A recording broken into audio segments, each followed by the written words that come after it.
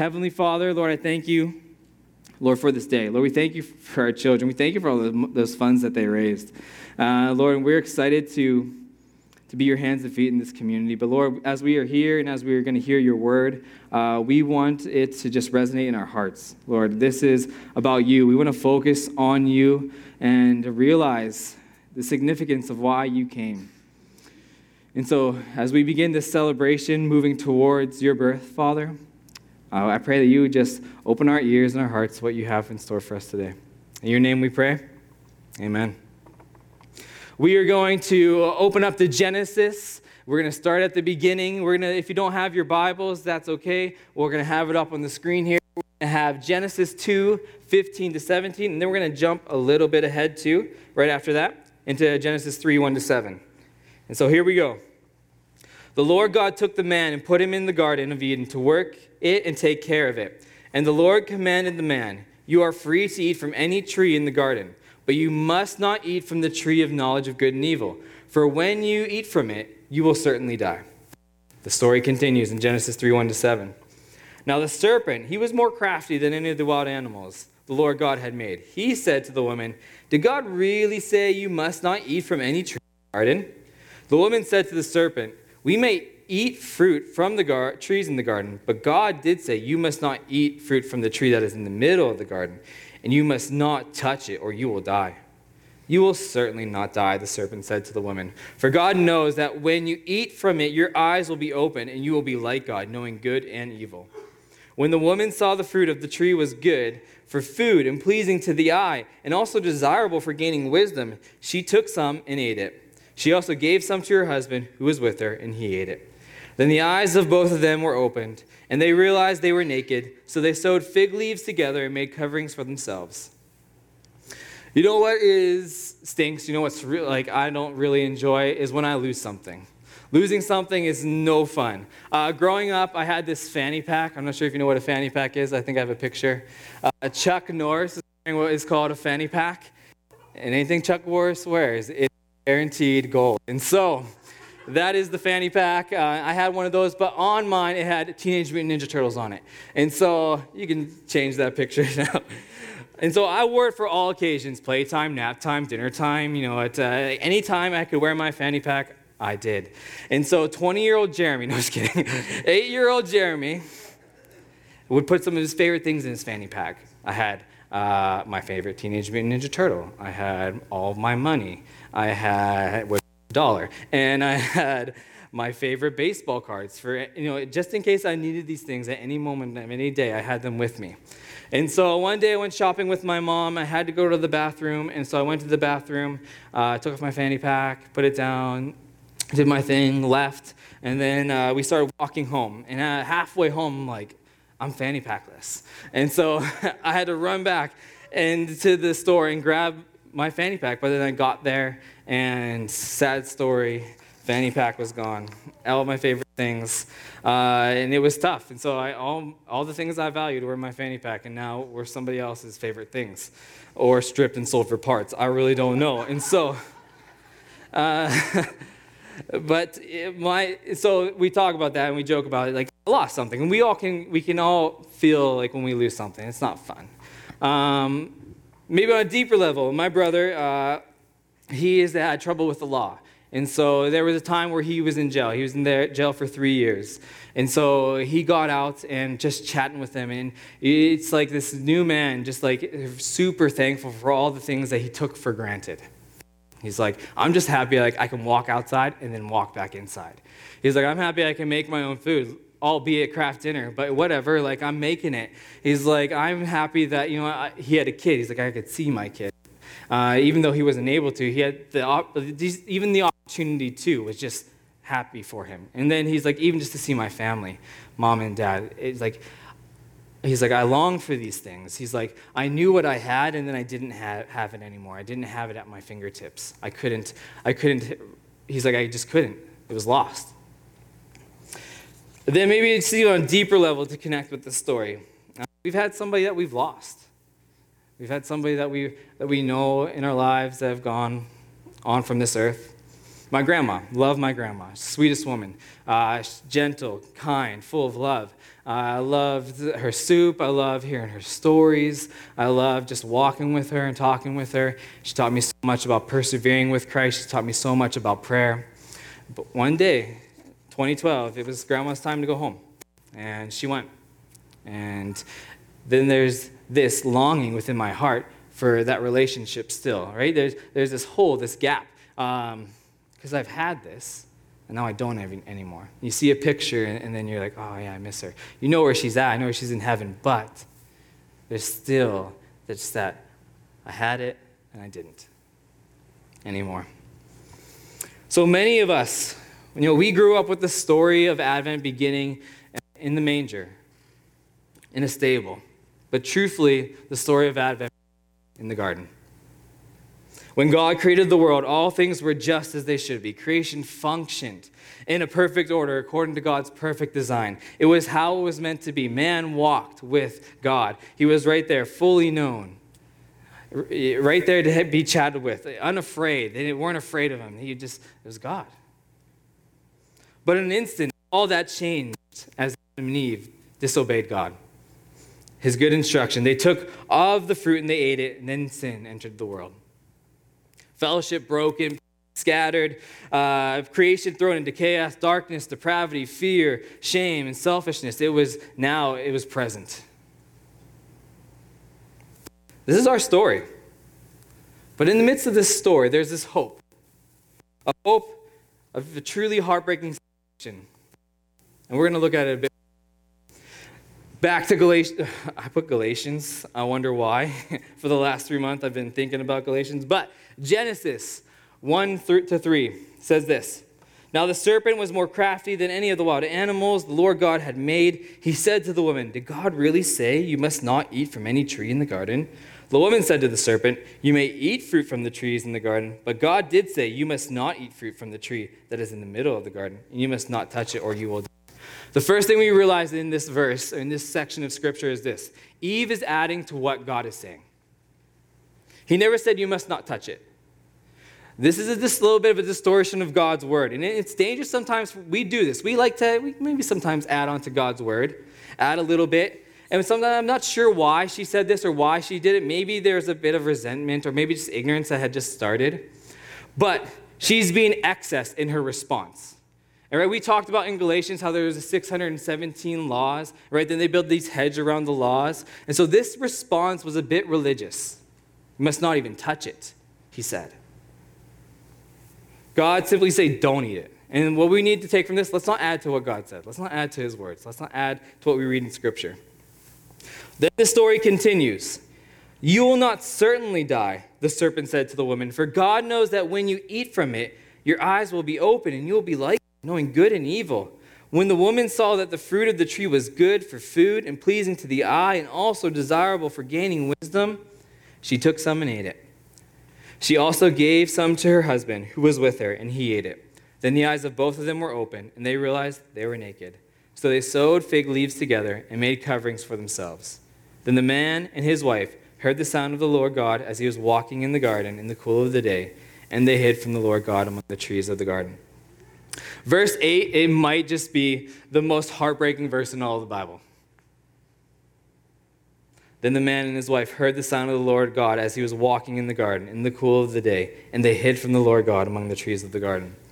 They hid from the one who created them. They hid from the one who loved them. As a father, what hurts me the most is when my kids, they've done something wrong, and they hide maybe a little bit from me. Maybe it's not that they're scared of what they've done, but they're actually just a little bit afraid of me. And they're like, what's Dad going to say? What's Dad going to do? Am I going to get punished? They don't want to see me because they're afraid. Other translations say this. They hid from his presence. They hid from his presence. The worst place to be is hiding from his presence.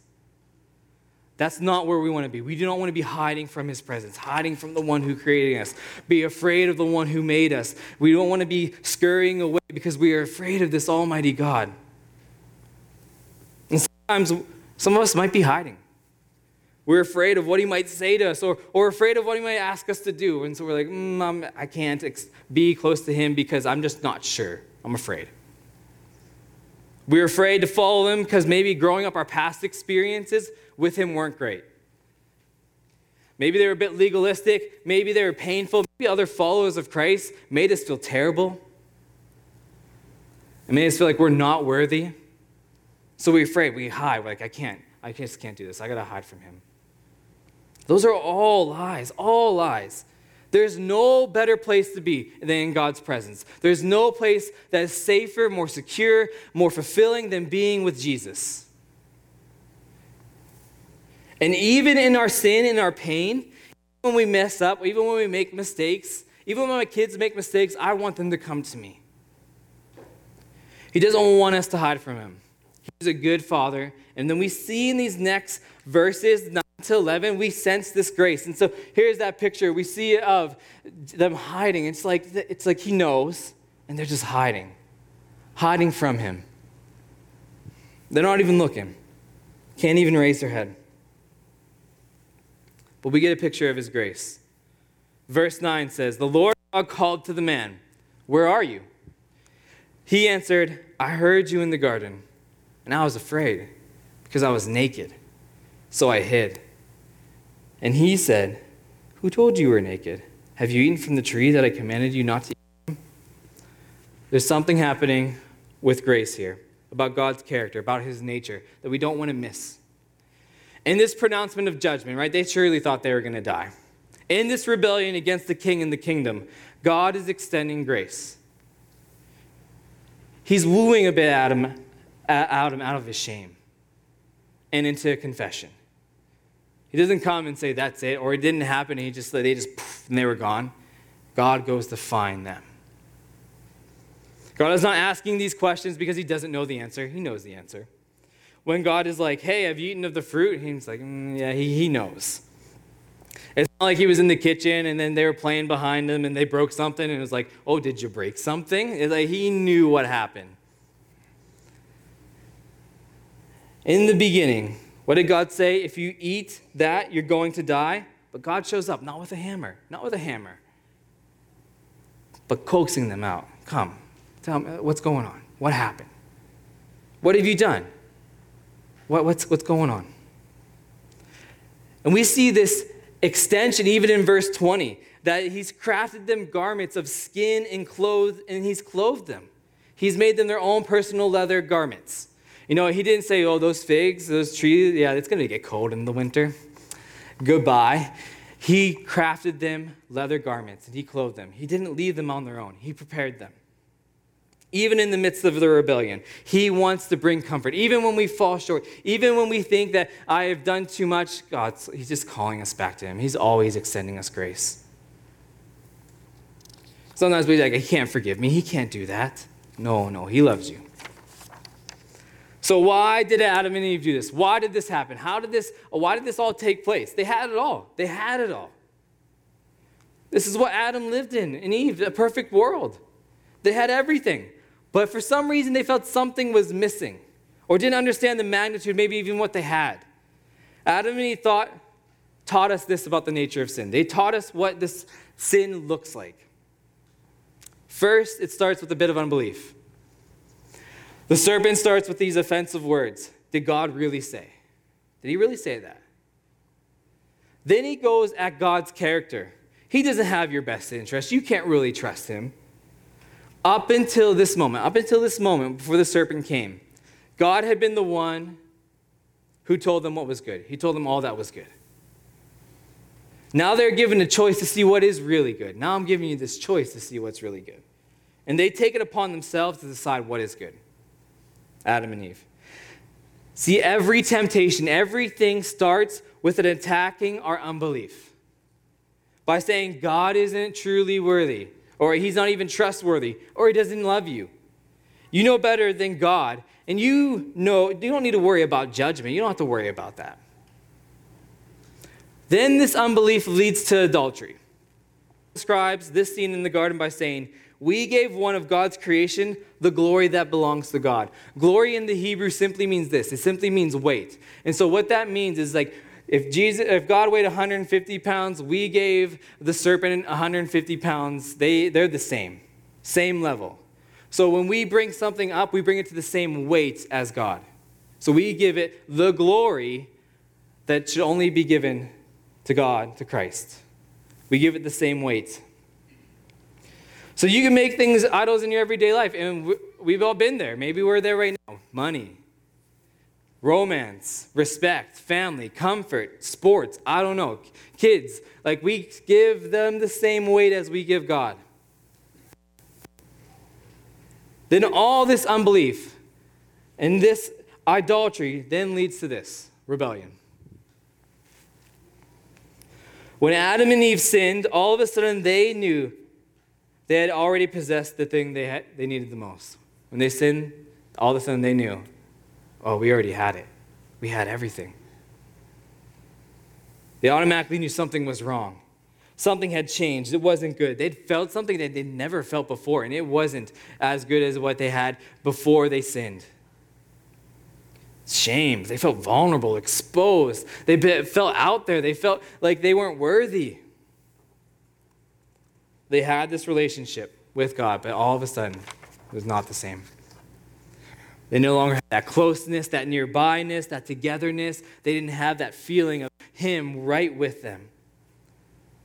And then they do something silly, and we all do it. We hide. They hid. First, Adam hid behind the trees. Like, the one who created everything, the one who even created the trees, and Adam's like, let's go hide behind these trees. It's like Jude, when I play hide and go seek with him, and I go into his room, and I see his feet sticking out from underneath the bed, and I say, hey, Jude, are you in here? No. And so it's like he knew he was in there. Like, when we hide sometimes thinking like our hiding is going to make it better.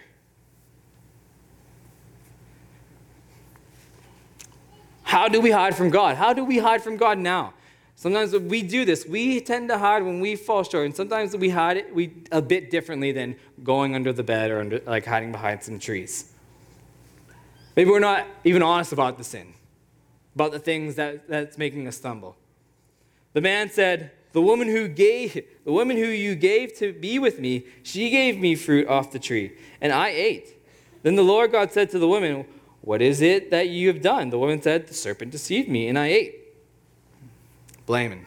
Never being honest about the sin. Never just being like, I sinned. Yeah, I did this. No, that person did that. No, that was them. Sometimes we hide behind rationalizing it by saying, but yeah, on the whole, I'm a pretty good person. I maybe have made a mistake, but I'm still pretty top-notch. I deserve a black belt in holiness. And so compared to others, but sin is sin. Or maybe you just put your head down under and try to hide from it. Think about it's never happened. That did not happen. No, I didn't do that. I didn't sin. But you know what it brings? Sometimes we think it's just going to go away. It's just going to go away. Give it some time.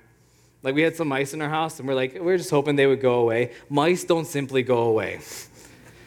Mice make a home, and then you have to destroy their home. And so it just doesn't go away. You have to deal with it. We had to deal with the mice.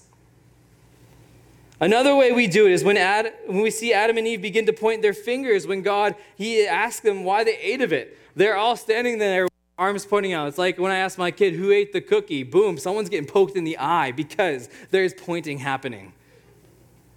Blame shifting. I was in impossible circumstances. Why? I couldn't, I was in such a tough spot. What was I supposed to do? They did me wrong first. They started it. I finished it. So I ran with the wrong crowd. Well, duh, but you have to run with the wrong crowd. It was a difficult time. Think about, I was under so much stress. Oh, it was so hard. Then through religion is another way we hide. They made for themselves fig leaves. Fig leaves, they are the first religion. You write that down. That makes no sense. I'll make up for guilt by going through religious observance. I'll cover myself. I can fix this myself. I'll be good and go to church or synagogues or mosques, and I'll donate money. I can be okay. This is like the man who buys his wife flowers in an attempt to make up for an affair. The number one substitute for a true relationship with God is religion. So we substitute it with religion by cloaking ourselves with the thing that we think will make us holy. This is our story. This is the story back at the beginning. We can connect with Adam and Eve, and we see ourselves. Sometimes we have prioritized the lust of the flesh, the lust of the eyes, and the pride of life above God. We have given more weight to other opinions than we did to God's. We bring those opinions up to like the glory of God. We have put more stock in our wisdom than his. We know what's best. I'm pretty awesome. I can figure this out my own. There was devastating consequences to this sin as we read in Genesis. And we see them in verse 16 and 19. There was an amplification of pain. There was more pain now that we saw after the fall. And so they said it mentions childbirth. That childbirth will be painful. For all the women out there, you say, yeah, amen, it is painful. But what it means more is this. Childbirth brings life. And what means this now is that life will now be painful. There will be pain in life. And we see the pain throughout the Bible, right? We read about it and we're like, wow, there's some terrible things happening. And we feel the pain throughout our lives too. Yes, there's pain in childbirth. Childbirth brings life. There's pain that we experience now through the fall in our life. There is also this relational conflict. And we feel this in relationships, maybe sometimes with people who call themselves believers. There's this sometimes relational conflict because we still feel the effects of sin. There was futility that calls for a sip of water. Throat's hurting. The land was now against him. The ground was no longer their friend. The land meant work. And we feel that in our lives too. Work sometimes feels hard, painful. And now there was death. From dust we came, to the dust we will return. These are the consequences of what has happened. We feel them all. We feel them today. You know what? They didn't drop dead when they ate it, but they began to die. Like a battery slowly losing its power.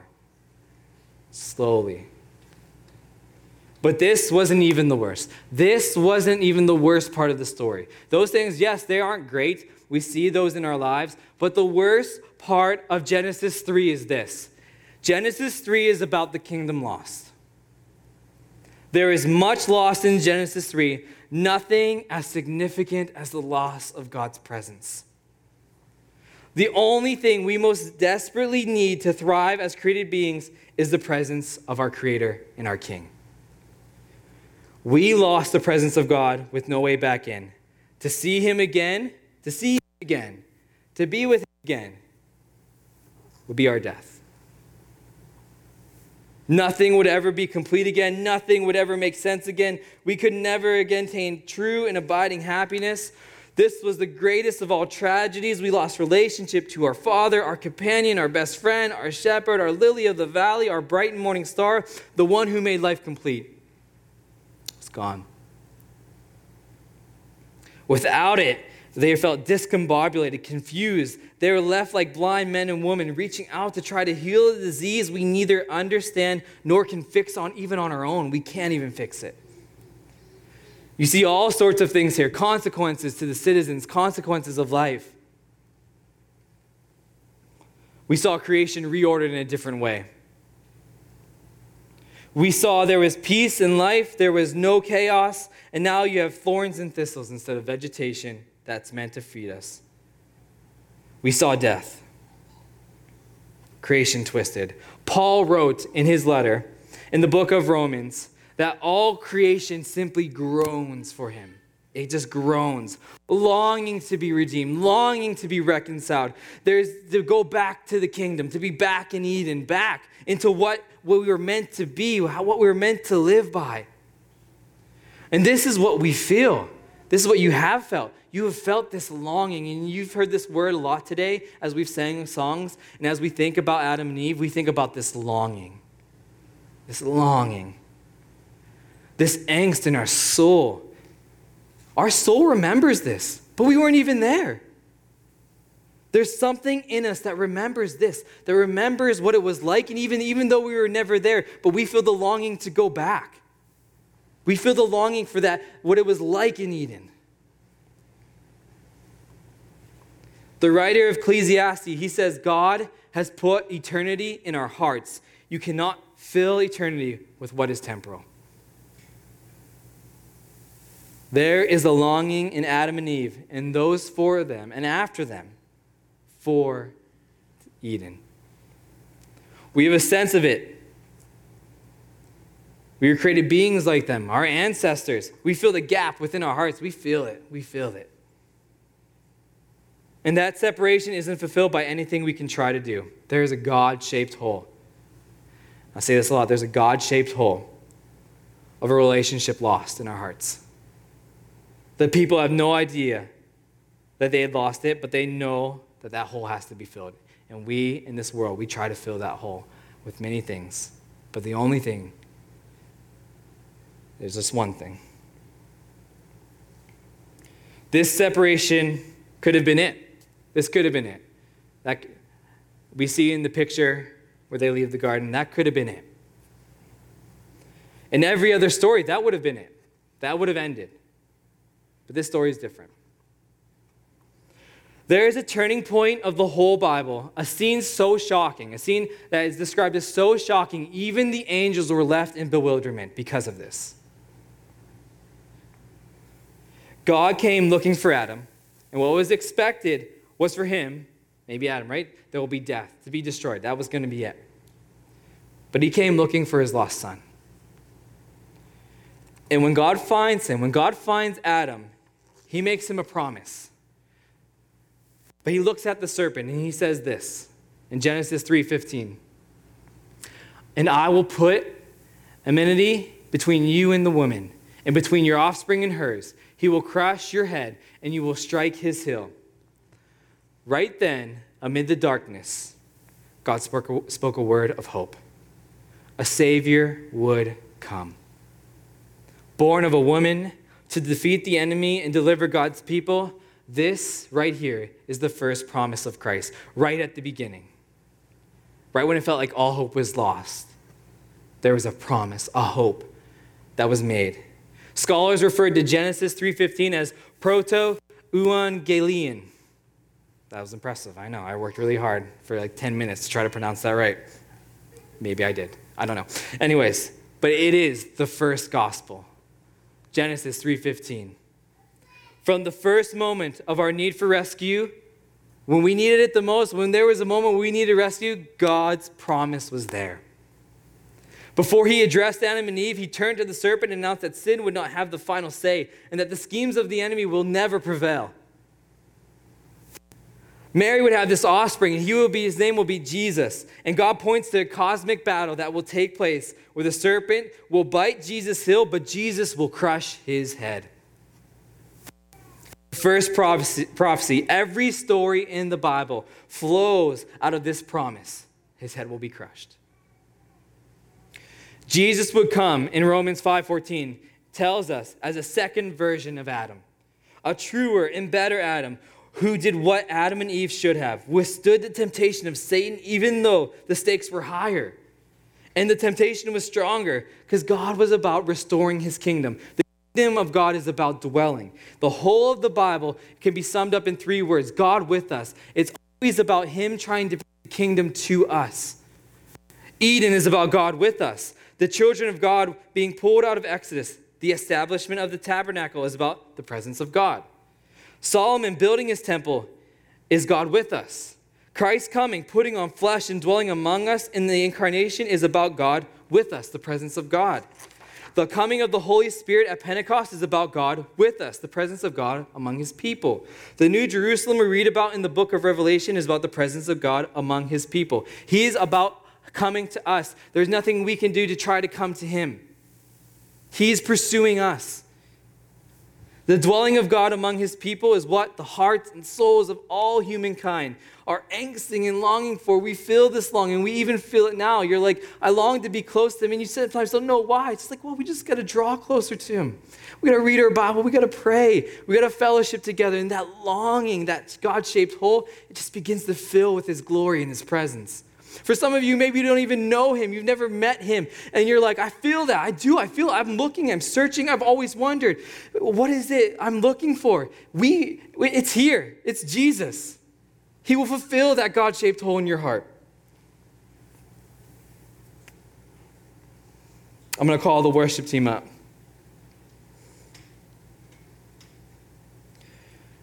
The promise is this. And we see it right in Advent starts in the garden. It fell. Creation, there's separation, but there's promise, there's hope. And the hope comes in the name of a person who will be born in a manger.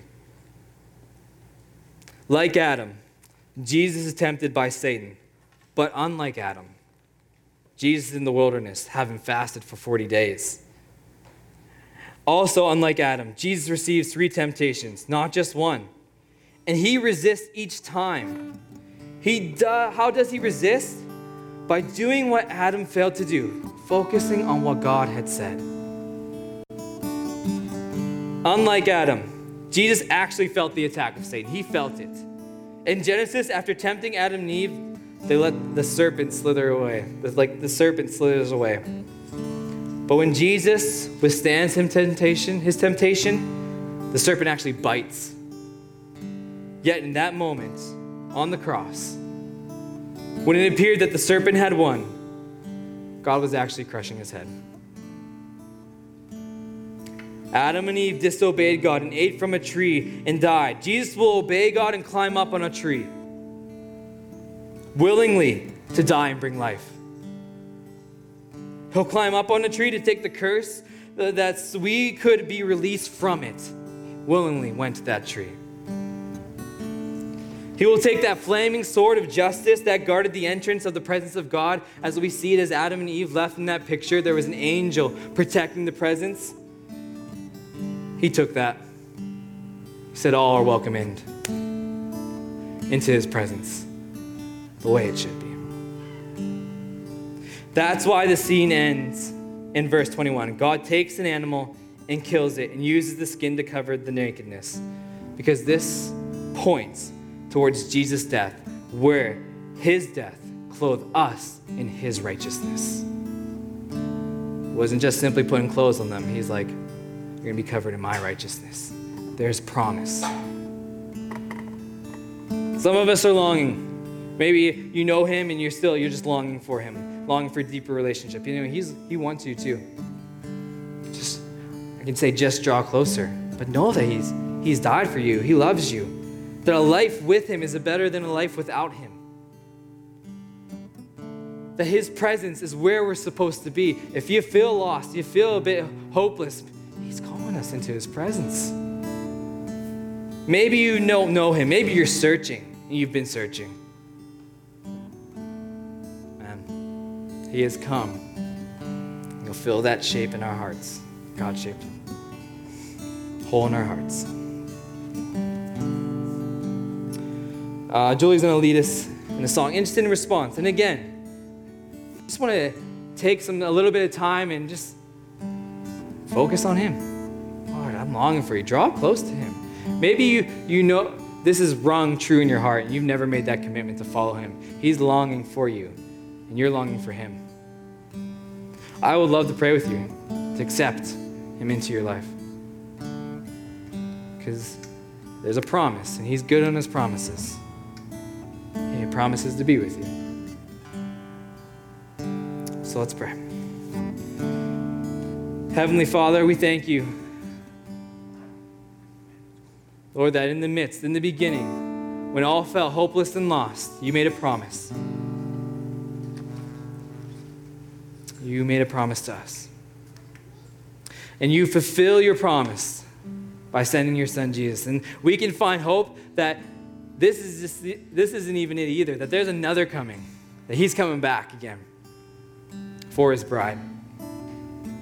But in our time here, now that we can have a relationship with you, God, through Jesus, that we don't feel that separation anymore. So, Father, we all long for you. We want to draw close to you. Even as I walk with you right now, Jesus, I long for you. I just can't get enough of you. But I want to keep focusing on you, Christ. So as Julie leads us in this, or as she plays, we're going to focus on you.